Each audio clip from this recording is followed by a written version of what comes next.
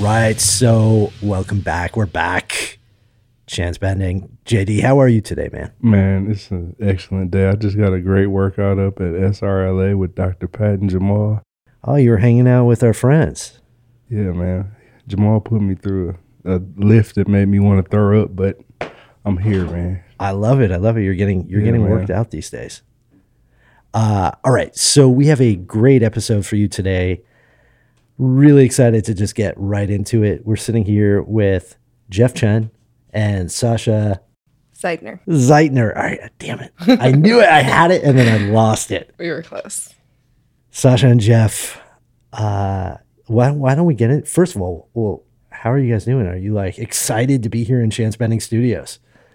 I'm super excited. Thank you for having us. Excellent. So why don't you tell our audience a little bit about what you're up to, and then we'll just start digging in and see where we get to. Sure. So my name's Jeff Chen. I wear a lot of hats. I'm a physician, researcher, social entrepreneur, but my current focus is I'm the executive director of UCLA's Cannabis Research Initiative. And we're working on history's first human studies using the cannabis plant as a medical treatment. What does it do? What does it not do? So we're trying to clear up the smoke, for lack of a better pun. I love it. And Sasha, what about you?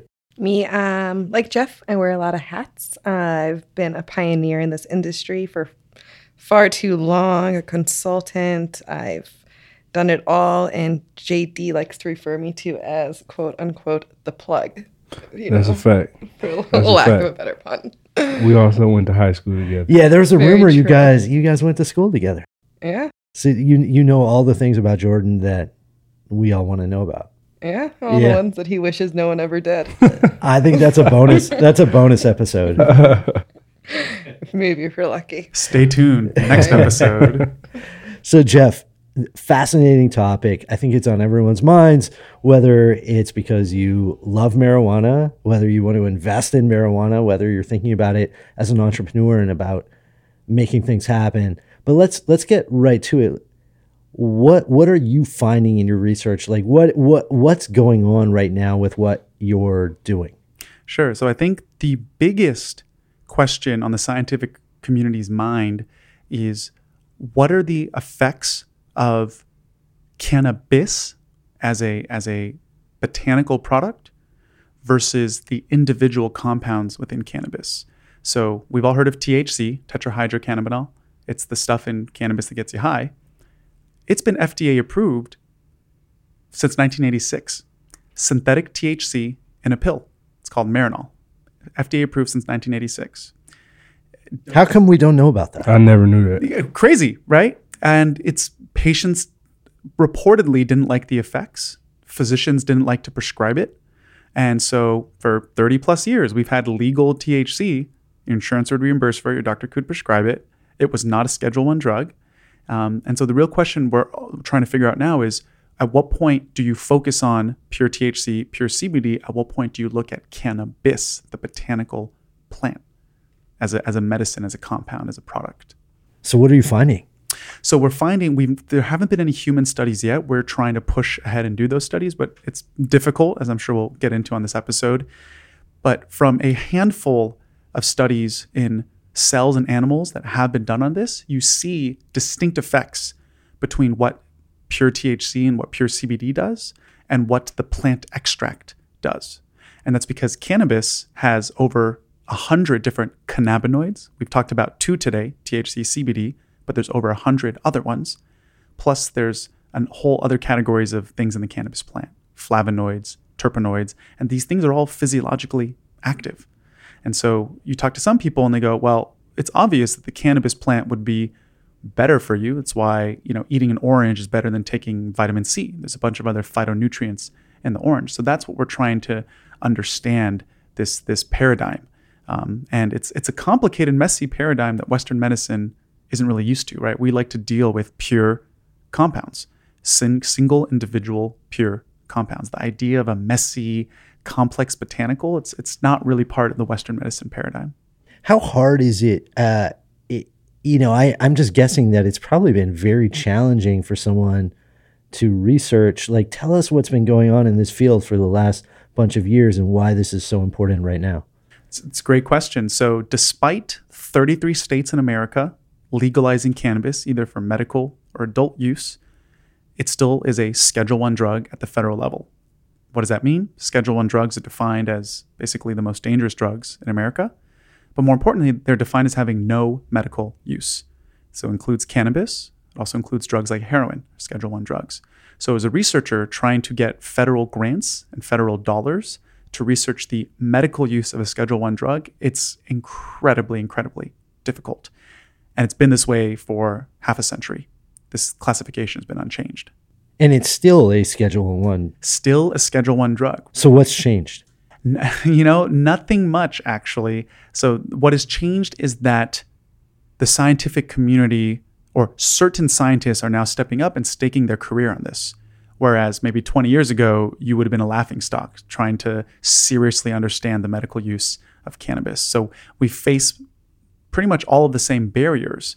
But the one thing that has changed is that the scientific community is starting to realize that this is a serious subject matter, and that you have folks like me who are willing to kind of go out on a limb for this to understand what is actually going on here. That's what's changed. The sentiment has changed. You're a renegade. You're a trailblazer. So how did you find yourself in this field? Yeah, sure. So, I grew up in Los Angeles, right? California, the first state to legalize cannabis in 1996. And fast forward, I'm now in my mid-20s. I'm going to medical school at UCLA, and I knew nothing about cannabis. They didn't teach us about it in medical school. And despite someone having grown up in California, which, again, the first state to legalize it, I knew nothing about cannabis. And if you asked me about the medical use about 4.5 years ago, I would have said, maybe it helps with nausea and weight gain, but everything else is BS. That's how ignorant I was. Even 4 years ago. Even 4 years ago. For you. For me, in medical school at UCLA, having grown up in California my whole life. And so one of my patients, when I was on my pediatrics rotation, was a little girl that suffered from a devastating seizure disorder, a very rare seizure disorder that happens very early in life. And, each seizure is toxic to your brain, toxic to your body, right? She's not learning how to walk. She's not learning how to talk. This is bad. Prognosis is very bad. And so we're out of options. And the family starts asking us about cannabis because they had learned that historically, for hundreds of years, maybe even thousands of years, civilizations had described how cannabis seemed to help with seizures. And we basically think they're crazy. We warn them that, if you do this, we're going to call Child Protective Services. They might take your kid away. Do not do this. Well, lo and behold, they do it. They come back and they say, look, at least she's not getting high. We got her a cannabis product that's high in something called CBD. I'm like, what? We have no idea what you're talking about. What is this? What? What are you talking about?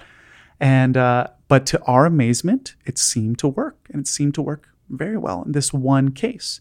So my mind was really opened up. The other doctors that were part of the treatment team, they got very curious as well. And so I learned that there was something in cannabis other than THC. I learned that CBD was not psychoactive. And I learned that those were just two of, again, over 100 other cannabinoids in the plant that we knew nothing about, that had never been officially studied. And so thus kind of began my journey towards really wanting to apply modern science to cannabis for the first time ever. As you strike me as a very smart young person. On a good day. When you started getting into this, what was the response? Did you tell your family? Did you tell friends? Or tell us how that works? Because, like I said, Chance Bending we're an entrepreneur podcast, and so much of this is going your own way is hard, and people, they don't want to hear stuff like this.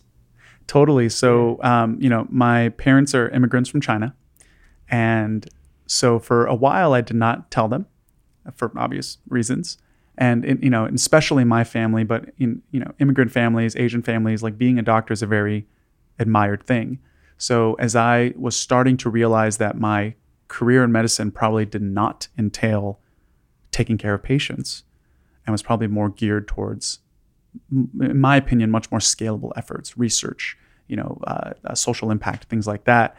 There was a period of time where I actually had to decide to not pursue residency, which I don't know if you're familiar, but I'm a doctor, I have an MD, but I'm not a licensed doctor because I haven't done residency. So that essentially means I can't get a job as a doctor, and my fancy years of med school and being pre-med for 4 years in college all went out the window. I can't make $1 off being a doctor right now. And so you can imagine how happy they were to hear that this was the path that I was taking, right? And so for a while, for like years, they wouldn't even, when their friends asked them like what their son was up to, they'd be like, oh yeah, he's a doctor. He's finishing a med school. They wouldn't talk about it. But now that's the interesting thing. I think the tables have turned because my mom's friends are now asking her like, hey, I'm having issues with pain and sleep. Mm-hmm. Do you know anything about cannabis? And she's like, well, let me tell you, my son. So now, again, the environment has changed, which has allowed her to, I guess, come out of the closet about what her son does. Yeah, I can relate to that. Sasha knows this story well. I have an aunt on my mother's side who suffers from Crohn's and lupus. And my aunt Kim, for years, everyone knows how much health problems she's battled. If you know my aunt, she's just like one of a kind personality. She's probably not even supposed to be here with us, but just the fight inside of her has kept her alive. And when you are battling diseases like she has, you know, for a long time, she was on close to 40 prescription pills. And a mutual friend of me and Sasha's, Jeff Rand, actually, he's the first person to give me this vape pen called, as you probably already know, Dosist. And at first, I'm just thinking it's a weed pen. Like, all right, whatever, it's a weed pen. But doing research, well, initially when he gave it to me, he was like, yo, Time Magazine just rated this as like the #1 thing in the market right now. I didn't really understand what he meant by that. I thought he meant like the weed was really strong. But what he meant was like, this is medically backed and, you know, the dose technology behind it, this, that, and the third. So, you know, seeing my aunt go through all of that, she was out here in California with me and my family one time, and she was really struggling at the time. So I just gave it to her, like, just try this. I mean, none of this other shit that you take works. So you might as well try it. Long story short, she's on about four of those medications now. Completely changed her life. So I'm just, and I say all this to say, when I can relate to what you're saying with your parents, because my parents are from Louisiana, the rural South, where weed is looked at like the devil's lettuce. Yeah, you're doing meth or something like that. So, needless to say, like through my aunt's health improvement, like everybody in my family are advocates now, and are like, oh yeah, Jordan knows some people that if you got a problem, talk to him. You know. So is Jordan's experience, is that normal now? Do you hear these stories every day? So the answer is yes. And what we're all trying to tease apart is that it's undeniable that and I'm not discounting your aunt's experience, but there is some element of all of this that we hear that's the placebo effect, right? So take everything you hear about cannabis and some percentage of that we have to kind of discount and realize that there's a placebo effect. And that's not true. That's not just cannabis, that's anything. If I give you a sugar pill and I tell you it's going to help you, some people will report improvement. And so what we're really trying to figure out is how much of this is the placebo, how much of this is real benefit. And so for 99% of all the things you hear people saying cannabis helped them for, there's never been an official human study. So it's not that we tried it in humans and it didn't work. It's just that it's never been tried in humans because it's so difficult to do the work. Nobody's really funding this work. And in fact, there's significant forces that might not want to see this work done. And so that's what we're going up against. And that's really been the way for the last close to a century of all this. So is UCLA, is this considered controversial for UCLA? I would say our position is we're not pro-cannabis, we're not anti-cannabis, we're pro-science. So in that sense, it's not necessarily controversial. It's true that there's very few universities in the world that are embarking on this, but it's more because the notion that there is medical merit here is still a pretty new notion. And so, yeah, it's not, the science isn't controversial. Everyone agrees that we need more research and understanding. It doesn't matter if you hate cannabis or you love it.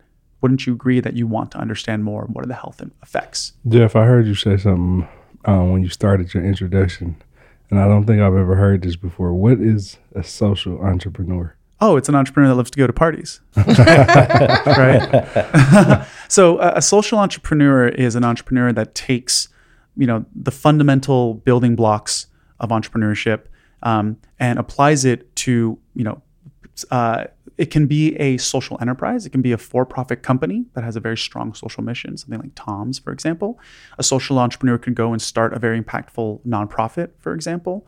So I guess where I fall is that I guess I run a nonprofit startup within a much larger nonprofit, being UCLA. It's like providing a solution, not a product. All right. So what is it going to take to be successful? Like, what do you want to see happen? Yeah, what I would love to see happen, and there's a sense of urgency here. What do I define as success? I define success as gold standard, placebo randomized controlled clinical trials, which is the highest level of medical research. I want to see that applied for a few priority areas that I've identified where there's some promising data in animals, but there's no human studies for cannabis compounds. And the reason all of this is so urgent is that right now what is happening is pharma is coming in and they are throwing tons and tons of money developing synthetic, patented versions of cannabis compounds. And what I fear might happen is we might go back to the Marinol model, right? THC has been legal since 1986. And we produce all these drugs that may not be as effective or may be very expensive. So, for example, a drug called Epidiolex was just approved this summer. It's basically pure CBD. That drug's $35,000 a year. It's also bought by Monsanto, the people who bought Monsanto. So, Wow. So the danger is real. Like, sometimes I hear these stories and I don't know what to believe and what not to believe. But what you're saying is that big pharma is coming in, and yet we don't fully understand the implications of the decisions they're making. And there's a history of risk financially that we know what they're like. We know they're not always up to making us feel better. Is that fair, Sasha? Is that the way you would describe it? I would say with what we're seeing with the opiate epidemic in Colorado, where Colorado has had legal marijuana since, or legalized recreational marijuana since I would say 2012. I want to say, if I'm accurate. And in that time period, we've seen significant drops in opioid deaths and all those related. No car crashes, nothing crazy, no deaths, no suicides, but just a huge drastic decrease in addiction to opiates and a huge drastic. And now you're coming out with all of these stories of doctors colluding to push opiates on people and to drive up, health insurance and medical. And Jordan, I know this hits closer to home for us, but there are just a few doctors from Bloomfield Hills, Michigan the other day that were indicted on, charges for illegally pushing, pharmaceuticals and opiates on their patients. Sasha, I need you to unlock some of your gems for the audience, man. Like, it's no stretch of the imagination when she says she's a pioneer when it comes to being an entrepreneur of the weed game. Like, go into a little bit of your background about those Boulder days, how you were in the trenches. Oh, God. 18 years old, 2009. A few months after the Ogden Memorandum was lifted. And tell people what that is. The Ogden Memorandum was the piece of legislature that was only allowing a certain amount of caregivers to care for a certain amount of plants or, patients to sign over their plants to that caregiver.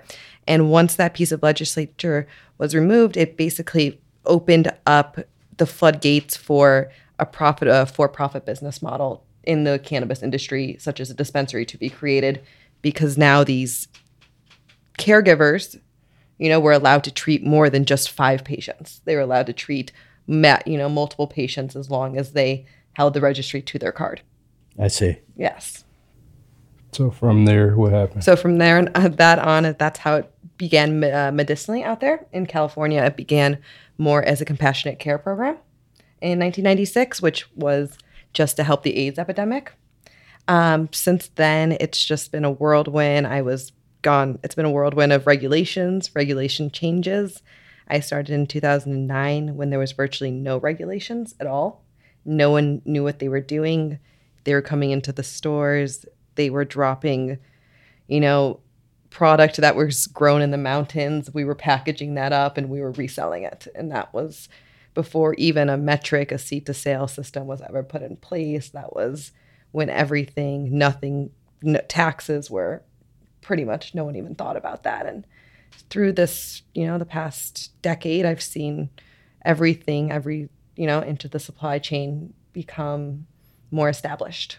So as a cannabis entrepreneur, what can you tell our audience? I mean, what I'm hearing, and maybe I'm wrong, but what I'm hearing is, look, we don't want Big Pharma to come in and destroy something good. There's opportunity as an entrepreneur to come into this space. Where are there opportunities? Can you tell our audience what you're thinking about in this space? It's just, why I say this is that I'd say for the average person, they're hearing about marijuana stocks. They're hearing about big business happening with marijuana, and they want to get involved. Where are you hearing there's opportunity? Where do you think, what is this for people? It's whatever they want it to be. It's becoming a huge industry in so many different aspects of it. If you want to be ancillary and touch the plant, or ancillary and not touch the plant, or if you want to touch the plant and be involved in the whole supply chain process and be involved with the quality of the product and be involved with it. Or there's ways to be involved in cannabis and be a tech company and be third party removed from it. So you're seeing opportunity everywhere then? Yes. Yeah. It's not too late is what I guess I'm asking. It's just beginning. Not even. If you had to provide an example, like maybe 2 or 3 examples of just someone who may, because, like we said, our listeners, our audience, it's a lot of entrepreneurs who may be having ideas. So I pick your brain about this all the time. You have like a different type of view on it, but like where do you think someone should start? Start where their passion lies. Yeah. Anyone who's going to succeed in life, it's going to be hard, but you have to be passionate about it. And so if you're passionate about, the people, your audience, who you're reaching, you're passionate where your passion comes from. And that's really, the question you have to ask yourself. Yeah. And Jeff, do you feel the same way? I mean, you're tackling this from the medical end. Do you see opportunity? It feels like we're just starting to learn what's working and what's not. Sure. Yeah. So I think to echo what Sasha said, passion, certainly. Experience also can help. And I don't mean experience in cannabis, but I mean, what are very parallel industries or skill sets that you have that can just be repurposed to cannabis, right? Supply chain stuff. Maybe you were growing tomatoes before. So that's what you're seeing happen is companies that used to do really massive extraction for the nutraceutical space are now taking that same equipment, that same expertise, and now applying it to cannabis, for example, right? So strategic experience, passion, certainly, and don't discount the ancillary part, right? Like a very common refrain that's used is during the gold rush, all the miners made no money. The people that ran the barbershops, the restaurants, the whorehouses, they made a ton of money, right? So the picks and shovels aspect of this is not to be discounted as a essentially very lucrative way to go about it. Now, in terms of the medical side, what's interesting is, this industry started out medical, right? And then Colorado was the first to legalize adult use, followed very quickly by Washington, Oregon, Alaska, things like that. And then you saw a pendulum, in my opinion, you saw a pendulum shift where everyone in their eyes, they saw, well, medical is only 5% of the population that gets a doctor's recommendation. But adult use, anybody over 21, wow, that's 95, that's the whole rest of the population. That's where all the money is. And now you're actually seeing, in my opinion, again, this pendulum swinging back where people are like, well, adult use very quickly becomes a commodity product, right? Everything's the same. Obviously, there's differences, but what's the real difference between bottle of beer A and B? Sure. And so now a lot of people are now who went to adult use and tried to build companies there or started investing in that are now coming back to medical because they see the value in medical. And the quote unquote market size of medical to go after if you really can find some breakthrough therapies or your particular product or strain or formulation really does the trick, that's a customer who will pay premium. And it's a customer who might be a lifelong customer. Yeah, I agree. Sasha, what's your what's your viewpoint on running a dispensary for all our dispensary entrepreneurs? It's hard. It's hard. I would say, if anything, the people are the hardest part of the business. It's your training. Your people are still viewing this as kind of a joke. It's not viewed as if you were going into a 9-to-5 sort of office and working at a computer all day. It's you're sitting there slanging. It still has that feeling. I Yeah, think you're it right. does. Like as much as I tried, like I respect everything, it still slightly has that feeling. I Yeah, agree. and bud tenders, they're not being paid enough money to really do that, and you're getting more, people who have been so associated with this product their whole life because they're more knowledgeable, but at the same time they're also have those stoner connotations with them. They're not there very much to sort of they're more to sell the product than they are to educate and really learn and to really dive in and see the beauties of it. If we change the name, do you think that might help? From bud tender to something different? Bud tender just rolls off the tongue. It just seems a little bit funny. How did they come up with that? Bartender, bud tender. Oh, okay, yeah. that makes sense. But the unfortunate thing is, again, at least in California, there's no standardized training for the bud tenders. Yeah. So for the audience members out there, do not ask your bud tender what they recommend for your back or for sleep or for XYZ, because frankly, they're not really drawing from any solid standardized curriculum or education or knowledge.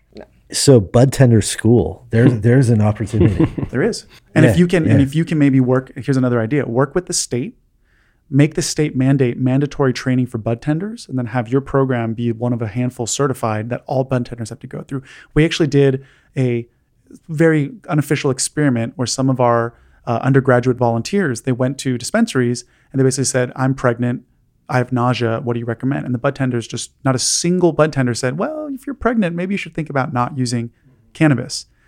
Because there's some data that shows that cannabis use during pregnancy can be not the greatest for the baby. You can have lower birth weight in the offspring. Not a single bud tender objected, right? So those are things that you might want to build into a curriculum. And again, if you can get a deal with the state where you're one of a few accredited programs, that's a lot of revenue. Yeah, sure, of course. And I think, a big aspect of it too is the safety aspect of this business and the fact that it's still all cash.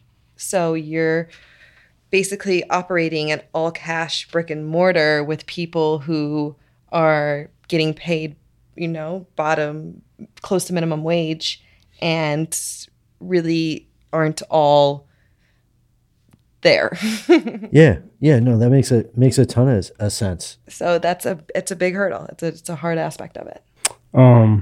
Interesting. We talk about this sometimes too, Sasha. Combining Ben's world and your world.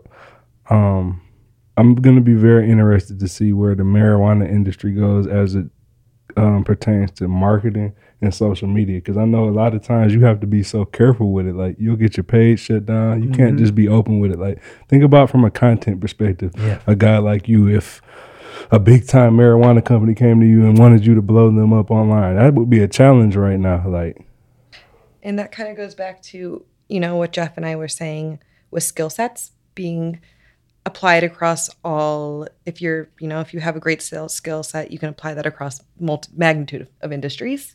However, with cannabis, it is still so state by state operated that, advertising in California looks a lot different than advertising in Colorado. Right. It's very much the police, there's so many different variables that go into the reason that is why. That's a great point. So there's like federal regulations around how you can advertise, right? So you can't FTC and FCC regulations, radio broadcasts, right? You can't advertise via that. Then there's your state's particular bans on advertisements. And then there's like companies who just have their own rules. So like Facebook, Instagram, they kind of have their own internal policy that are aligned with federal policy about taking down pages that are trying to promote cannabis brands. It seems like one way that brands are getting around this is through CBD sort of sales and knowledge and stuff like that. Like, how does someone, like, I probably fit more into this category. If I want to try CBD, but there's so much stuff going on, like, what should I believe? What should I not believe in this space? And I know that's not easy to answer, but I feel like there's so many people out there that are like, I want to try CBD. I understand nothing's been substantiated. How do they even think about that right now? I would say their best bet to find, and I was just reading an article about this morning too, with the whole hemp bill being passed yesterday, or being written in, and all of the amazing things and progress we're making on that front. It's one of the biggest issues in this industry is lack of knowledge and being able to tell the difference between a quality product and just something that's been put on the market as a marketing, gist. And I would say there's, for anybody who doesn't know where to start by going into a licensed store that has their license publicly displayed and has compliantly packaged product, because that compliantly packaged product has to be sent through a testing facility, a third-party testing facility. Whereas anything else you buy online or in a non-cannabis dispensary, right? Grocery stores sell CBD. You'll find gas stations that sell it. None of that's regulated. It could have no CBD in there. It could have 10 times as much as it advertises. It could have contaminants in there. So it's tough. And you're right, because the margins are so high, man. CBD products are expensive. The margins are so high. There's so little regulation. There's tons of kind of fly-by-night operations that are just trying to make a quick buck and just trying to put some product on a shelf to sell it. If I were to tell you the margins of CBD, it would blow your mind. It would, from what it takes to produce it to what they sell it for in Erewhon's, is just, you would be signed. You'd be sold. Yeah, wow. So with CBD, if someone should look for, is there something on the bottle that they can look at? Or is it not? No, they have to go to a licensed store. I think I just want to emphasize this because I think it's really important. Half the audience is probably listening saying, I'm curious, but I hate that feeling of like being ripped off or not knowing what you're putting in your body. That's all. Every single coffee store I walk into, I ask them to see the bottle of CBD, and I never take it because half the time I'll be like, oh, where do you supply this from? And they'd be like, we get it from China. And anyone who knows anything about the dark web and China and the whole outrage with fentanyl going on right now would probably steer as far away from that as possible. So unfortunately, there isn't anything. There's no certification stamp. There's no third-party certifying entity that says the CBD product is legit, is not legit, et cetera. And that, going back to what Sasha was saying, is the only regulated cannabinoid market out there is licensed dispensaries in legal states where there's very strict regulation, labeling standards, testing standards. So if you're lucky where you're in a state that has that sort of access and you want to ensure that your product does have CBD and has no contaminants and nothing harmful, a dispensary is pretty much your only place to get that. Jeff, we talked a little bit before we started shooting. Touch a little bit, and Sasha, really, because we talk about this all the time. Touch a little bit about the marijuana industry as it pertains to athletics, because I know your research could benefit my community in a big way. Obviously, I can't wait for the day that the NFL and the NBA use this for treatment. And on the entrepreneur side, I know there's a lot of guys that have retired that are getting into the business. So I'd like to hear your thoughts on that. Yeah, so where this really hit home for me, well, and again, I was ignorant to this. It was actually a UCLA alumni, Matt Barnes, who went on to have a very successful NBA career. We got connected about a year ago, and he helped me understand that it is incredibly prevalent, cannabis use amongst professional athletes. It is incredibly prevalent during the active season. That's a fact. Tons of yeah, right. It sounded crazy, right? Tons of athletes are being penalized, fined for it, all this stuff. And that was when I first was aware that this was such a massive, this was happening so frequently. And what he was saying, and the other thing he made me realize was that like athletes are, imagine an athlete on tour or on the road, right? You fly into one place, you got 2 hours of sleep, then you got to be up the next morning, start training, get ready for the game the next day. Then you're back on the road again. You're away from your family. You're trying to sleep. You're trying to wake up. You're in pain. You just got injured. All these things. And for a lot of athletes, they're very wary of taking sleeping pills and opioid painkillers and all these things. And that's why that a lot of them turn to cannabis. And from what I've gathered, the leagues have basically turned a blind eye to this per se. They're not really trying to study it or understand it. And so one thing that we are working on right now is it would be the first ever survey. Let's start simple. It would be the first ever survey of NBA players to understand how much cannabis are they using, why are they using cannabis, et cetera, et cetera. And I think we would all be very surprised at how high the numbers, no pun intended, how high the numbers come back.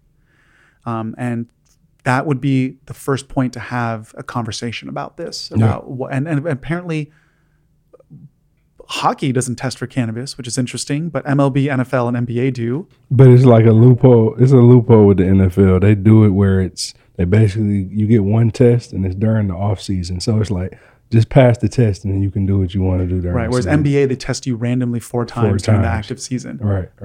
So. And the hockey guys just do whatever they want. Yeah. That's a whole nother subject. Right? Those Canadians. It's cold. We'll get a pass. So Jeff, what I'm hearing though is that the work you're doing is so important, right? We have this industry that's blowing up. We have not a lot of regulation. We don't really know what's going on.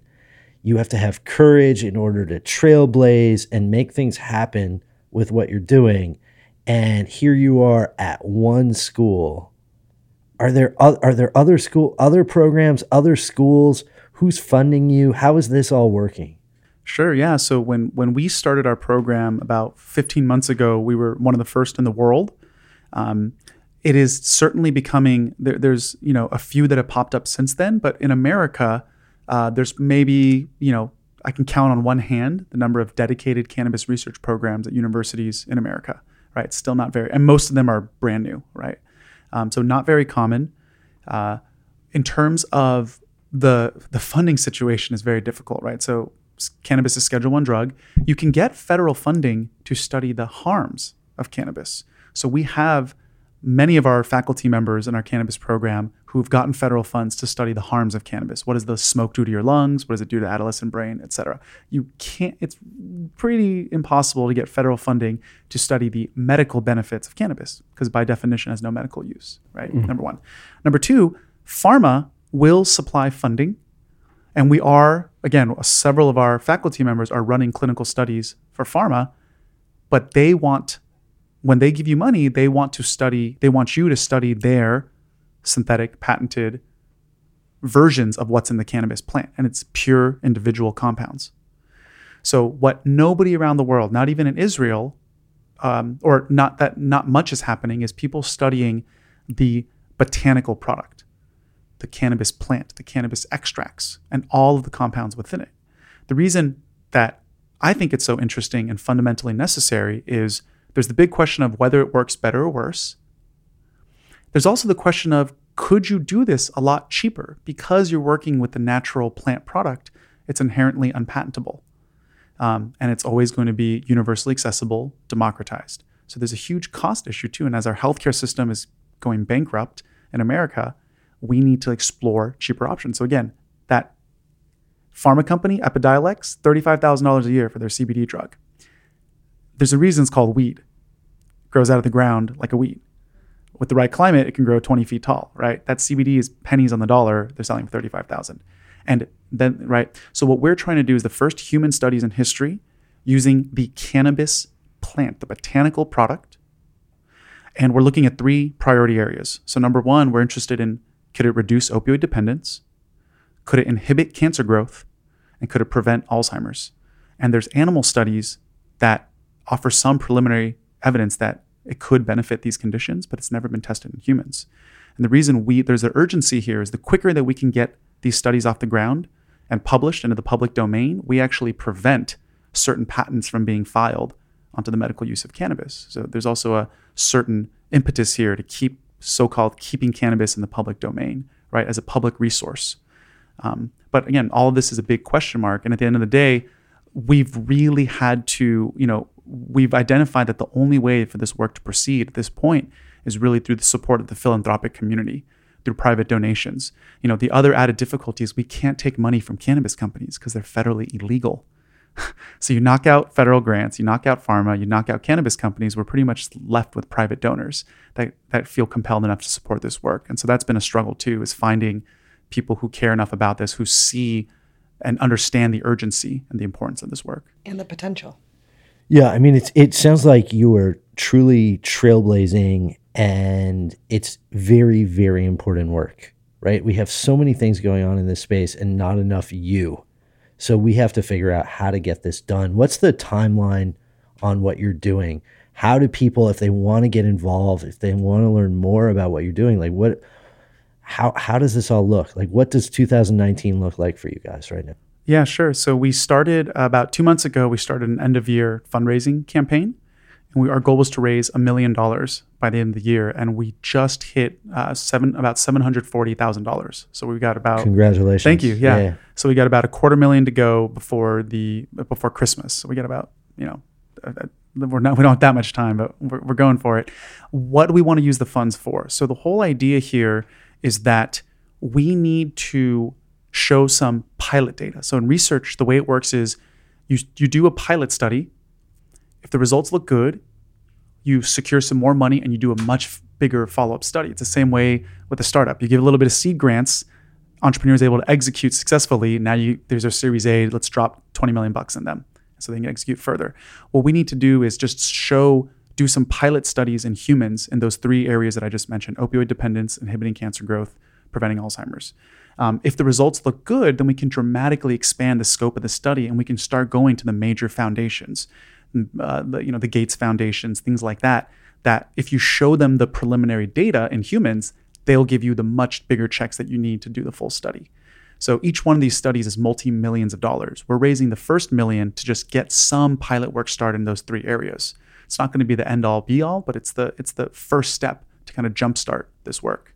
And I have another project on the side where hopefully will be a place that we can help facilitate some of this to happen. Opening hopefully Q1 of 2019.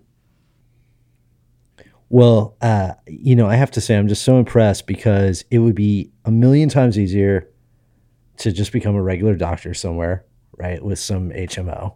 It would be a million times easier not to pave the road for so many interesting entrepreneurs like you. Like it's crazy to me, and I think that it's a shining example of what chance bending is all about. And I really mean that, which is you are figuring out your own path and you're helping other people, right? Like entrepreneuring is the art of giving. Actually, you're providing value, which is giving, and I feel like you're giving to everybody right now. And it's not easy when it goes down. It's so easy to talk about entrepreneuring and to be like, yeah, rah, rah. But actually, when you're doing it, people just don't want to pay attention. They don't like what you're doing. And I'm just impressed. You have a lot of cool stuff going on. Thank you. Yeah, and I think what people don't realize is how freaking hard entrepreneurship is. It's like getting kicked in the face every single day. Waking up at 4 a.m. with just that pit in your gut that, and you're staring at the ceiling for hours wondering what the hell you're actually doing, right?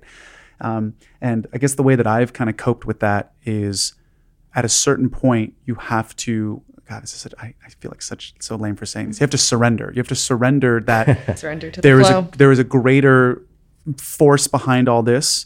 And so that if something doesn't work out your way, you kind of have to be like, oh, that's cool. I mean, that was meant to happen. That road was supposed to be cut off there so that I can make a turn and go down this real path. And that's how, through all the ups and downs, I get less and less disturbed over time, because I'm realizing that I don't really have control over the flow. I'm floating down a river, right? And that river's pushing me along, and the river has a current, and the river has bends in it. And so when I get a lot more inner peace understanding that, and it's able to help me cope with all the uncertainty and all of that. And I didn't mention this before. I'm very avid yoga Ayurvedic practitioner, which is why I see, so much potential in plants, because Ayurveda is pretty much plant medicine. And I've cured every sickness I've had my whole life with purely only standard process supplements and things, difference like that. And it's a beautiful thing. There's so much to be learned and knowing. And part of that is, recognizing that when something goes wrong, it's not because it was meant to go wrong. It's because something bigger and better is about to happen. Wow. Poetic. Thank you guys. Thank you for coming today. This was really, really a good one. What where can people contact? Oh, great question. So if they're interested in making an end of year charitable gift, they can go to our website, giving.ucla.edu/cannabis research. All the funds that you give go to UCLA, they're tax deductible, and then they're earmarked for use by our program. If you want to get in touch with me, you can also email us at cannabis@mednet.ucla.edu. And you can also visit our website too. If you just Google UCLA cannabis, you'll find our website. Great. And anything you want to promote? I'm here. I'm happy to connect. Any Instagram we should know? Nothing. That I like to stay off, no paper trail. You're too busy working. No paper trail I find is better sometimes. The chance bending community will get to know Sasha. She'll be back. Yeah, we'd love to have you back. We want to stay in touch and better understand what's going on. I feel like in 2019, I'm just excited to hear what happens with what you're doing. Right? It really is important. And the final thing that I want to say, you brought up Ayurvedic medicine, which I think is really interesting. I think there's something at stake here, which is much more than just cannabis. I think cannabis is just going to be the first test case of people looking at a botanical product very seriously and putting serious science into a botanical product. And that paves the way for us to also take more seriously, whether it's everything from whole foods to other plant-based medicines, botanical products, and cannabis really being kind of again, lack of a better word, the gateway herb into this paradigm shift of what can we do when we're not being super derivative. And we kind of learn from what actually already exists in nature. It might be that thing that makes people, look, check the back of what they're buying from their grocery store twice. Who would do that? Exactly. Come on. Jeff, we didn't really get to touch on it, but at some point in the next few months, we gotta do this again and put the athletic touch on it. I want to get a few of my friends. We gotta have a full blown athlete world forum, an athlete forum. Yeah. I'd love to. When it pertains to that beautiful plant that you're studying, man. Great. Well, thank you guys for coming by. Really appreciate it. So we'll talk to you soon. Great. Thank you, Ben. Thank you, Jordan. Thanks.